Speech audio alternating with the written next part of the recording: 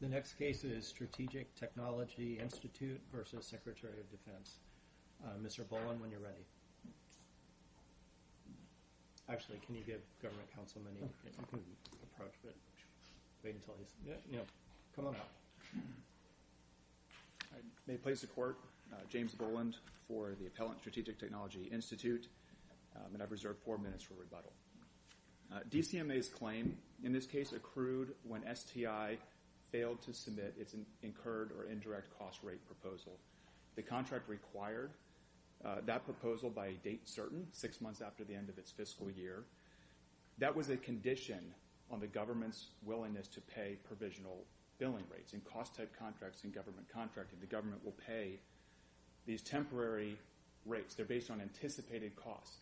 The condition for that agreement and to pay monthly bills to a contractor is that the contractor would then submit a proposal and justify those costs. There's no dispute, I think, that if the government had written to you and said you didn't submit these proposals or submit these supporting costs, so we're lowering your rate or reducing it to zero, they could have done that, right? That's right. But that's not the action that's at issue here. The actions at issue here is separately, much later, you provided support, even though it was late, that they audited and found insufficient. Why aren't those two distinct acts? The reason is that when as soon as STI failed to submit the documentation, they didn't justify any cost. So at that point, because sure, the government had a right to do something, but right. Where in the FAR provision or the contract that it said the government has to do something?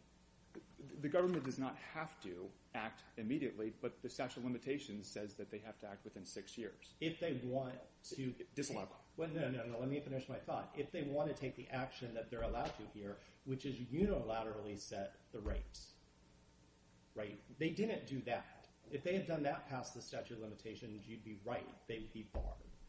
But what they did was wait for you to submit the supporting documentation, no matter how late, and then audit it and determine it was insufficient. What's wrong with that? Well, there are two distinct harms. I don't know if I would agree with that. I think that this wasn't a matter of we're not appealing. The claim is not the inadequacy of the cost proposal. It's disallowance of cost. It's right, because you agree that your supporting documents were inadequate. Or that's, you're at least that's, not appeal. That's what we have on appeal. You haven't contested that. That's right. That's right. But the government's claim is disallowing costs. And that claim, in our position, is that claim accrued. It first accrued when STI did not justify any costs. Because the government could have disallowed everything. The government knew that it was injured at that point. Let me ask you this. Isn't the end result of your argument, if a contractor violates its contractual duty to submit supporting costs on time and waits until 6 years have passed and submits insufficient documentation, then the government can never recover overpaid costs? I might caveat that with maybe if there's fraud, but no, I would agree. I would agree with that. If the government sleeps on its rights for 6 years and takes no action, that's what the statute of limitations is. Again, doesn't it? I mean, I know you disagree, but it seems to me like there's two distinct rights at issue here. One is the right of the government, when you fail to submit anything, to unilaterally impose a rate or a zero rate. And one is the right of the government to audit your supporting documentation and adjust it to what should be the right thing. Let me just ask it this way, because I know you disagree with that. But if those are two distinct legal acts and two distinct legal rights of the government, then and the latter starts the statute of limitations again, then we affirm, right? If that's correct, then yes. But of course we disagree with that. And I think when you look at the case law, but what's your support for that? Once you fail to produce documents, the government clock starts ticking for everything, including auditing documents that haven't even been submitted yet. Because the claim is not the government's claim here is not the insufficiency of STI's documentation. The claim is that STI did not justify their costs, and it's the contractor's burden, affirmative burden, to justify costs. So if the contractor does not act, the government's injured. At that point, the government has the right under the FAR and under the contract to disallow everything. They have the right to unilaterally set rates. In fact, DCMA's own manual says they're to do that. Ask for the proposal. If you don't receive the proposal, ask for it. Again, I mean, the gist of your argument is if the contractor doesn't submit its documents on time, then somehow there's an affirmative obligation of the government to go after the contractor even without sufficient documentation. Yes. Where in the FAR does it say that, or the contract? I don't know if it says that in the FAR. It's the statute of limitations. I mean, that's the... Where besides the statute of limitations? I don't see the statute of limitations as, by itself, imposing this kind of mandatory obligation on the government when you breach this document clause. There's nothing in that clause that suggests the government has a mandatory obligation to reduce your rates to zero or whatever it thinks appropriate. Right. It says they may, right? Or whatever the language is. Right, but I don't think the FAR tells the FAR or contract also tells the government what time they have to submit. For any garden variety breach of contract. I mean, the FAR doesn't have a provision that says that, but that doesn't. The statute of limitations is not dependent on some other regulation that requires affirmative conduct. I mean, No, I get this, but we're not talking about a violation of the duty to submit the documents. I agree if the government had just tried to use the remedies under that you hadn't submitted anything at all, they'd be out. But once you submitted it, they have an independent right to audit them, right? And that's in other parts of the contract. And so if you violate that by submitting insufficient documentation, why isn't that a different cause of action? Because the cause of action, or ultimately the claim that's at issue that's appealed is not a claim for inadequate documentation. It's a claim disallowing costs that were billed. Well, you want to generalize it up to a very high level. You could do that for anything. You could just say, well, the claim is a breach of contract, and we breached the contract here, but another part of the contract that was breached later, they doesn't start a new cause of action. Well, I mean, you take that out to the nth degree, and it's ludicrous, right? So we still have to look at whether these are two separate causes of action. And one is, your failure to submit document allows them to unilaterally set rates. And one is, when you fail to submit adequate documentation, they're allowed to set the proper rates based on what they think your documentation supports. If I see those two things different, I know you see those two things as the same thing. I don't. If they're different, because one is about claim allowance and one is about a breach of a provision to provide documents, then there's two separate causes of action. I mean, respectfully, we disagree. Okay. I just wanted to get that clear because you have a lot of interesting legal arguments about claim accrual and all that kind of stuff and whether the knowledge rule applies. If we see these as two distinct causes of action, none of that really matters, right? Because the second claim about proper documentation is within the 6-year statute of limitations under any accrual rule. I would concede that would be the case, but of course we do not characterize this as it's not a breach of contract claim. It's a claim for disallowance of costs. What is your best record site for what you contend the claim is? Is there some place in the record I could look at and see what you contend the claim is? I'll have to. I don't have that handy, but it is. I don't have that. Maybe when you get back on. Yeah. Well, conceptually, though, would it be the contracting officer's notice to you? Yes. That's what it would be? It's the November 30th, 2018 claim by the contracting officer disallowing costs. Because that's. I've had a hard time with trying to figure out what the claim is here and trying to figure out how we decide what the claim is. Would we just go back to that document to understand what the claim is, or is there some legal analysis we would undertake? Because there's no complaint here that we can do, right? Right. Because under the Contract Disputes Act, the government, when the government's the claimant, the government contracting officer issues a final decision declaring money owed back to the government. It's a monetary claim. Because so is it JA 1107? Is that what you're saying is the correct description of the claim in your opinion?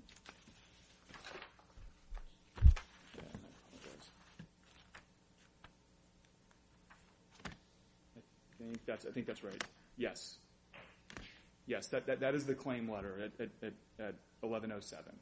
And what is there in that claim letter that indicates that it's a claim for something that could have been presented back in 2009, 2010. I don't think there's any reference to the ICPs.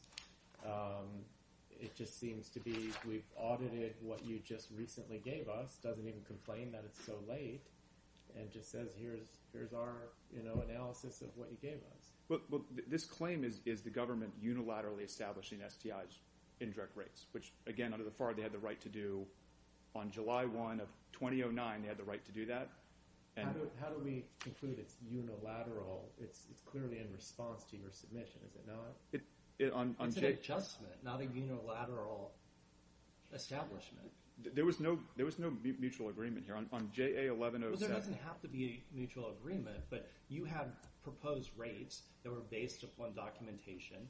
You submitted that documentation. The government rejected some of it and said, we're adjusting the rates. This is a rate adjustment, not a breach of failure to provide documentation. I'm just a little confused by your whole argument here. When a contractor bills an indirect rate, let's say the provisional rate is 50%, and the government says, okay, they look at the documentation and they say we're going to set it at 45%, and that difference, that 5%, that's the claim, that's the monetary claim that's the amount that they're disallowing here. They didn't get the documentation here. Right, but they don't need it. And they don't need it, but they can wait for it. You're saying they can't wait for it. That if once you breach the contract by not providing the documentation, their time period starts running. They can't wait for you to supply actual supporting evidence. This is a dramatic, remarkable rule for contract administration for the hundreds of thousands of government contracts across the country with busy contracting officers and things like that. If somehow they have to set up a ticker system to say, oh, well, they were supposed to give us this on this date. If we don't get it, then we need to do something. Otherwise, we're going to be lost out. I mean, again, you acknowledge, I think, that if you haven't submitted these and you'd submitted documents 7 years later that showed you clearly weren't entitled to almost anything, that the taxpayer would be still stuck, right? Yeah, that's right. But under that scenario, that seems like a pretty remarkable argument. But I would argue that the outline you just described is remarkable. That there's no limiting principle. I mean, why would a contract? Sure, the limiting principle is once you submit documentation, the government has 6 years to audit it and determine whether it supports it or not. If the government had waited more than 6 years after you submitted the documentation, then yes, it doesn't have the right to bring up that anymore. But again, if we determine, and I'm sorry, I'm taking way into your rebuttal, I'll restore most of it. But if we see these as two different things, I don't see what your point about the endless delay doesn't really hold out. If we see these as two distinct acts, both of them have a 6-year statute of limitations, right? Right, but I would say that the contractor has no. Why would a contractor ever comply? I mean, a contractor would hold that indefinitely. There's no. The government can't force the contractor to produce documentation. Well, no, and then the government would pay you whatever rates you had asked for in the beginning of the contract, and maybe they're right and maybe they're not. That's the government's choice. But once you submit documentation, why can't they audit it? They can audit it, and I want to be clear. In this case, DCAA audited it in time, and DCAA. Yeah, but that argument doesn't get you anywhere because, again, if they're allowed to wait for the documentation, then they're within the 6 years here. Correct. Can I come back to you've acknowledged the claim is where Judge Cunningham pointed you to. It's the letter from the contracting officer. You seem to want us to find that was nonetheless a unilateral determination by the government. How would we assess? Do you have some authority for why we would view that as unilateral as opposed to perhaps a rate adjustment? I would say that they're the same thing. I mean, it's a unilateral rate adjustment. It's effectuated by adjusting the rates and unilaterally setting the rates. How does the text of that document even suggest that? The document doesn't say, you failed to submit these documents, so we're going to establish the rates as X. It just goes through and looks at the documents you did submit and say, some of this is overstated. We're reducing your rates. Again, two different things. Right. But ultimately, I mean, the problem is there's an obligation to. When did the government should have known of a claim? I mean, where's the reasonable diligence? And that's a major part of this appeal. So that the government slept on their rights. They did nothing. And I think the idea of this waiting around 20 I think we have that argument too. Yeah. So, Thanks. I'll restore all your rebuttal. We have a lot of questions. Let's hear from the government. Thank you, Your Honor. May it please the Court. This Court should affirm the Board's decision rejecting STI's statute of limitations argument because, as the Board concluded, the government neither knew nor should have known of its claim more than 6 years before it issued the contracting officer's final decision. Do you agree Appendix 1107 presents the claim? I'm sorry, Your Honor? Do you agree that Appendix page 1107 presents the government's claim? I'm sorry, Your Honor. Do I agree that? Yeah, can you open up your appendix Yes. to page 1107 Yes, Your Honor. Yes, Your Honor. and tell me whether or not you agree with what opposing counsel said, that that presents your claim? Yes, the contracting officer's final decision represents the government's claim. Yes. And so when could you have first brought that claim? Well, Your Honor, because that claim is entirely based off of the government's audit of STI's indirect cost proposal, ICP for short, and that ICP was submitted in July of 2014, the government could not have brought that claim until after it conducted the audit of that document. Was there some claim you could have brought back in 2009, 2010, the day after they failed to timely submit the ICPs? Possibly, Your Honor. Maybe. I don't. That's unclear, I think, from the facts. Why do you say maybe? There's a clear contractual provision that required them to submit it within 6 months of the end of their fiscal year. And I think what Your Honor is getting to is, I think, maybe what's at the heart of maybe some of the dispute here and what you were exploring with STI's counsel, and that is that there are two distinct types of claims here, as Your Honors recognize. The first is, which I think what STI's counsel may be arguing for more, and that is a failure to submit an ICP or documentation at all. And the government has a right to remedy that after 6 months, right? Correct, Your Honor. Assuming that under the facts of this case, it's unclear as to whether or not the government knew or should have known that the ICPs were due at that date. But that's a You're not going to get very far with that argument. I mean, they had a contractual obligation to do that. You have a contracting officer and probably a contracting officer representing and monitoring this, so they should know that the things weren't submitted on time.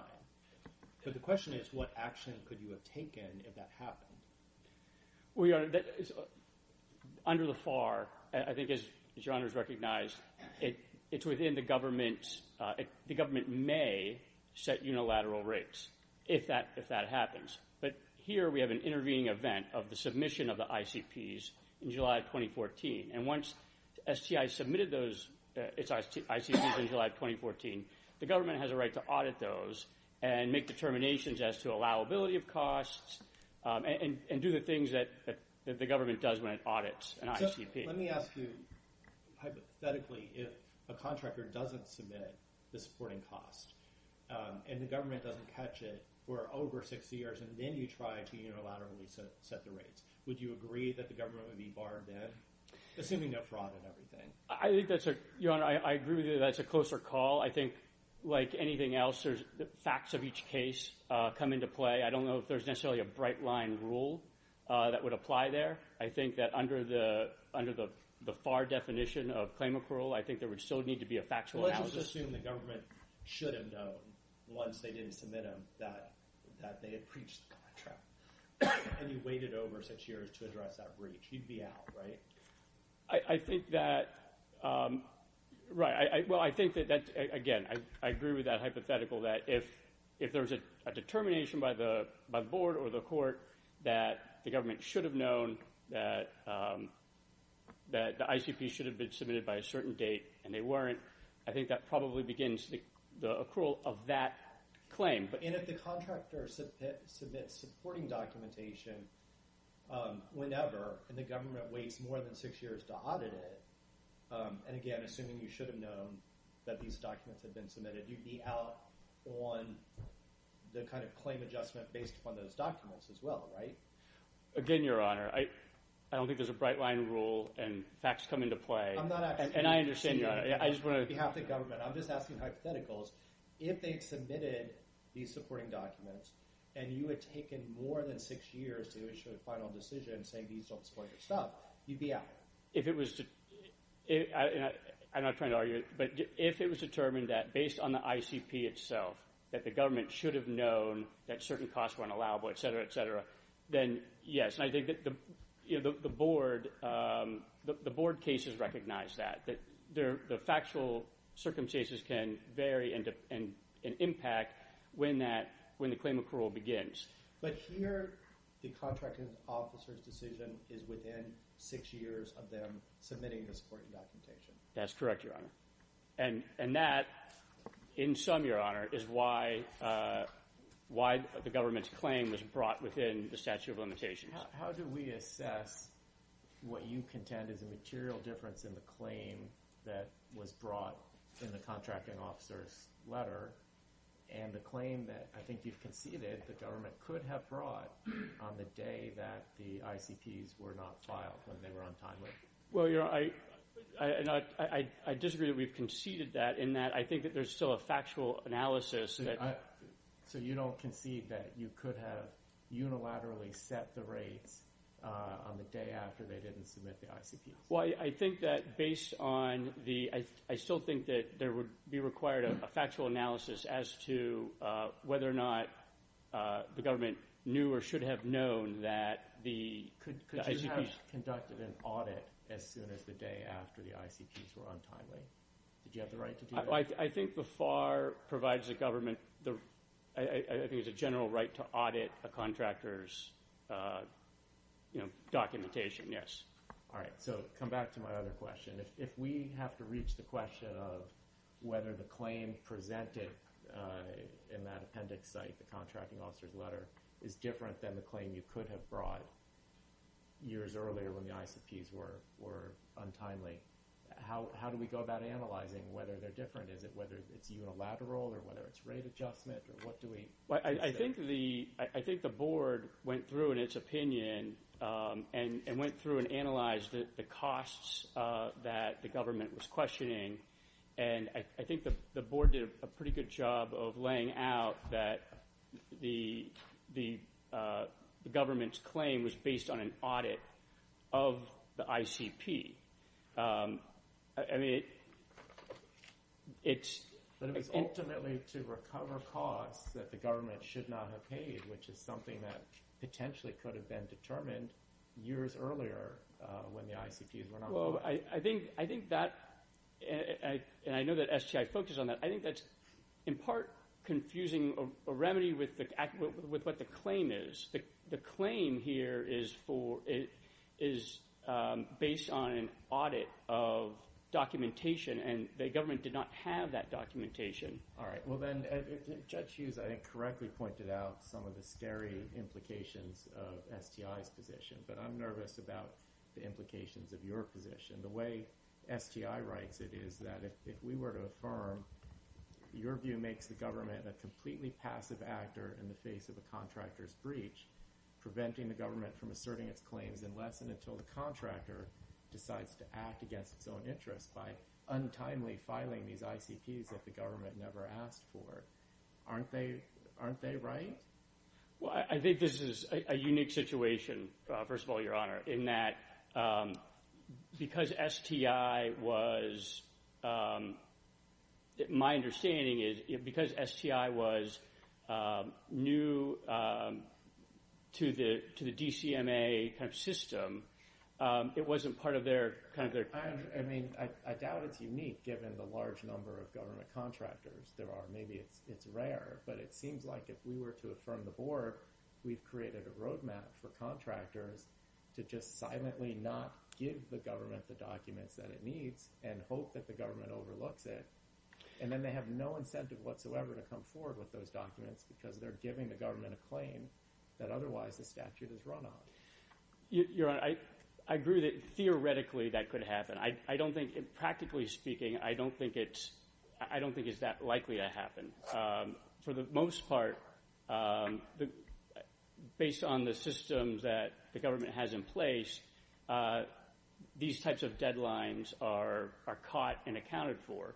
And as a practical matter, the government and contractors as a general matter, usually work together in terms of, when contractors need extensions on these deadlines, they work with the government in procuring those extensions.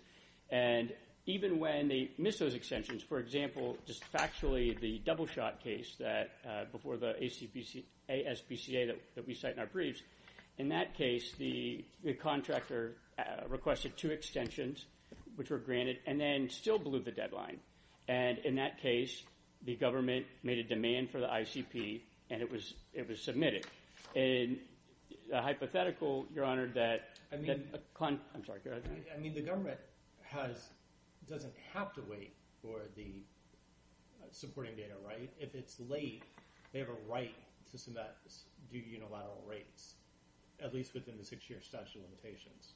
Correct. If they realize that the documentation is late, So they can make a demand. So the contractor's parade of horribles is kind of tempered by that. You at least have some ability. Do you have any other abilities to address deficient performance on a contract other than just auditing the rates or setting rates if they breach the contract? With respect to failure to submit adequate documentation, Your Honor?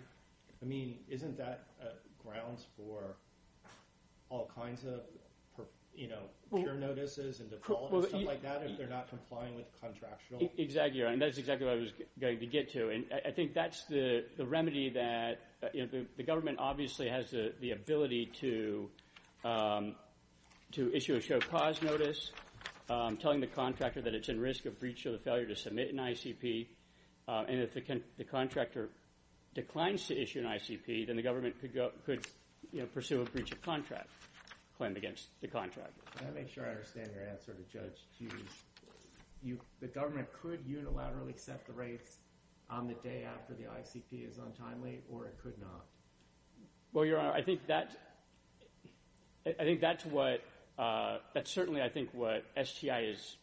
I think that's what their argument is. I think that's what you just conceded to Judge Hughes. That's why I want to make sure I understand. Well, no, Your Honor, as a practical matter, I don't think that's what the government. Can you just divorce yourself from the facts of this case? Does the FAR allow you, once they fail to meet their deadline, to submit these supporting costs, assuming you knew or should have known, don't get hung up on that, can the government unilaterally set the rates? I think the FAR provides, Your Honor, that if a contractor fails to or refuses to submit supporting documentation to support its costs, that the government has the ability, but it's not required, to set unilateral rates. That's a long yes, then. Yes, Your Honor. I believe that's what the FAR provides. They can, but they don't have to. Correct. They can, but they don't have to. So if we agree if the applicable claim was the 2014 claim, do you agree you don't have to reach the issue of the validity of the regulation? Yes, Your Honor. If yes. Okay. Can I ask you about the validity of the regulation in case we do reach it? Under the Supreme Court's analysis in Rotkiski and some of the other cases that are cited, hasn't the Supreme Court given us guidance that we should not be writing discovery rules into statutes of limitations that clearly do not have them there? At least Congress didn't write them into the statute of limitations. Not necessarily, Your Honor. Well, obviously, here we have a regulation from in the FAR that defines what accrual means. Right, but Congress didn't put a discovery rule into the statute of limitations when they amended the CDA, correct? Correct. Congress didn't define what accrual meant in the CDA. And so why isn't that an unambiguous statute? Congress knew how to put exceptions to the 6-year limitation in. They have one there for fraud. They don't have one in what we call the discovery rule. So isn't it wrong for the FAR Council to write that in and for us to bless that? No, I don't think that's the case, Your Honor. First and foremost, I think that decades of precedent from this court.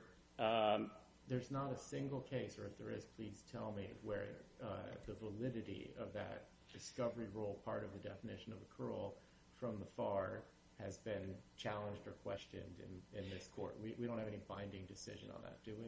It's not clear from the case law, Your Honor, that that specific question has ever been posed to the court. But I think what is clear is going back maybe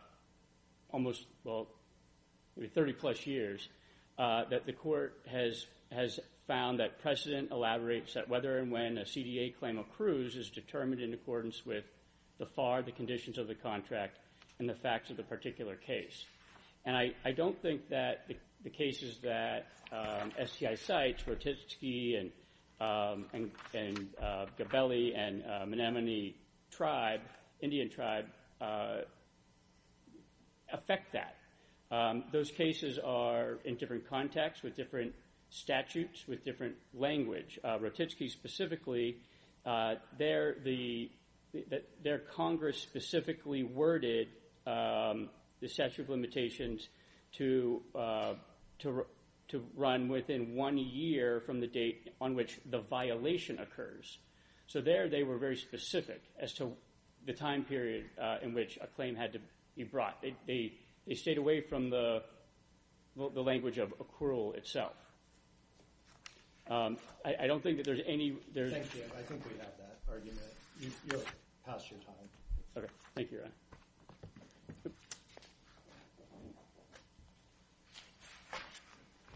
Thank you, Your Honor. I'd like to first just turn the Court's attention to JA 1110 and also back to 1107. In both places, the claim references the contracting officer, I am disallowing certain indirect costs and unilaterally establishing the rates as follows.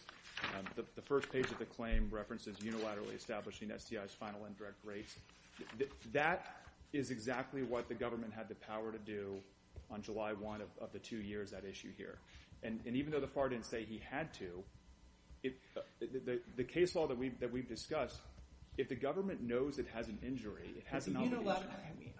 I get that language, but there's two different things here. Like what you say the government could have done when it established unilateral rates would have just been to look at the rates and say, well, we're going to cut them by 25% or 50% or whatever. Right. Not cut them by specific amounts based upon your documentation. That wasn't available to them after you failed to submit, right? Right. The exact numbers in here would not have been available, but I think, and this is an important point, this gets into the case law where just because you don't know the details, the details come out in discovery. I mean, a claimant can bring an action. They know they're injured. If there's a breach, you know there's been an injury. The claim has arisen. It's accrued. The actual amount changes in litigation. I would compare that to sort of a traditional litigation case where, the government maybe could not have come up with this exact same chart here of the exact numbers because they didn't have information. In fact, it would have been impossible for them because you didn't submit them the information that allowed them to audit it. Right. Well, they could have guessed, but right. You want to focus in on the words about unilateral, but what they're doing is you establish your indirect rates in your contract and you have the proposals and whatever, and then after you submit the information, they're adjusting that based upon your information. You don't get there's not any further negotiation, so it's unilateral in that sense, but you've submitted information that allows adjustment. It's not just unilaterally submitting them without any information, which is what they would have done without the information. Right, but I don't believe that the submission of the proposal is an intervening event that somehow resets the statute of limitations. I mean, the government has an injury. If a claim accrues and exists here, the government could bring their claim. It doesn't reset 5 years later when they email STI and say, hey, we don't see a copy of your proposal, which had been prepared, and they emailed it back in right away. That leads to this situation where STI is getting a claim 10 years, 11 years after these costs were incurred. I think an important point in the record, the ACO, the Administrative Contracting Officer... But the claimant, the final decision itself is within 6 years of when you submitted these costs. That's right. I mean, if you wanted a quicker decision on your rate proposals, you could have submitted the costs on time. Right. And I mean, we obviously we didn't appeal that part of the decision. Right. I mean, you're saying that the government had the ability to hurry this along, but you did too. Right. But and I understand that we didn't appeal the factual determination, but we presented evidence that SCI did submit them, and the board disagreed. But I think it's important that the administrative contracting officer testified that DCMA would know that the proposal was due on July 1. They would know whether it was submitted. And I don't see how any of the existing case law that suggests that claimants cannot sleep on their rights, that the government has to do nothing. Because right now, in this record, the government did nothing for 5 years. Can you come back to the parade of horribles? I'm trying to understand how likely it is. I expressed the concern to Government Counsel that if we affirm, contractors will now have an incentive or a clear path not to comply with their contracts and provide the documents to be audited. Is there any basis in reality for that concern, or is there not? Yes, and I know you also sort of had a follow-up question on that point as well. That I think. Do you realistically think government contractors that want to bid on repeated contracts and be qualified for repeated contracts are going to intentionally sandbag to get inflated overhead costs? I mean, it's going to come out in performance evaluations. They're going to get defaulted. They have a lot of incentives not to do that, don't they? Right, but I want to be clear. The reason we made that point was it was to counter the government's argument that the claim could not be submitted. In other words, the issue is they've taken the position the government was not permitted to bring their claim until we acted. That's sort of what we're challenging. We're saying, well, I think the government. That's not quite what they're saying. That they're saying that they can't bring a claim upon the audited cost until you submit the cost, which obviously makes sense because if you haven't submitted the supporting documents, they can't do the audit and bring that claim. I think they acknowledged, maybe reluctantly, that they had a remedy before you submitted the things, but those are two different things. Or if we see them as two different things, then they're two different statute of limitations. Yeah, and if I may, just to sort of take another... Yeah, but quickly, we've retried. I didn't need to go back into that. We understand your position. Okay. Do you have anything else? I just want to sort of... Beyond your extra time. Just to wrap up, the board, there was no consideration of the should have known. They applied a bright line rule, and we requested the court reverse that. Thank you. Thank you. Case is submitted.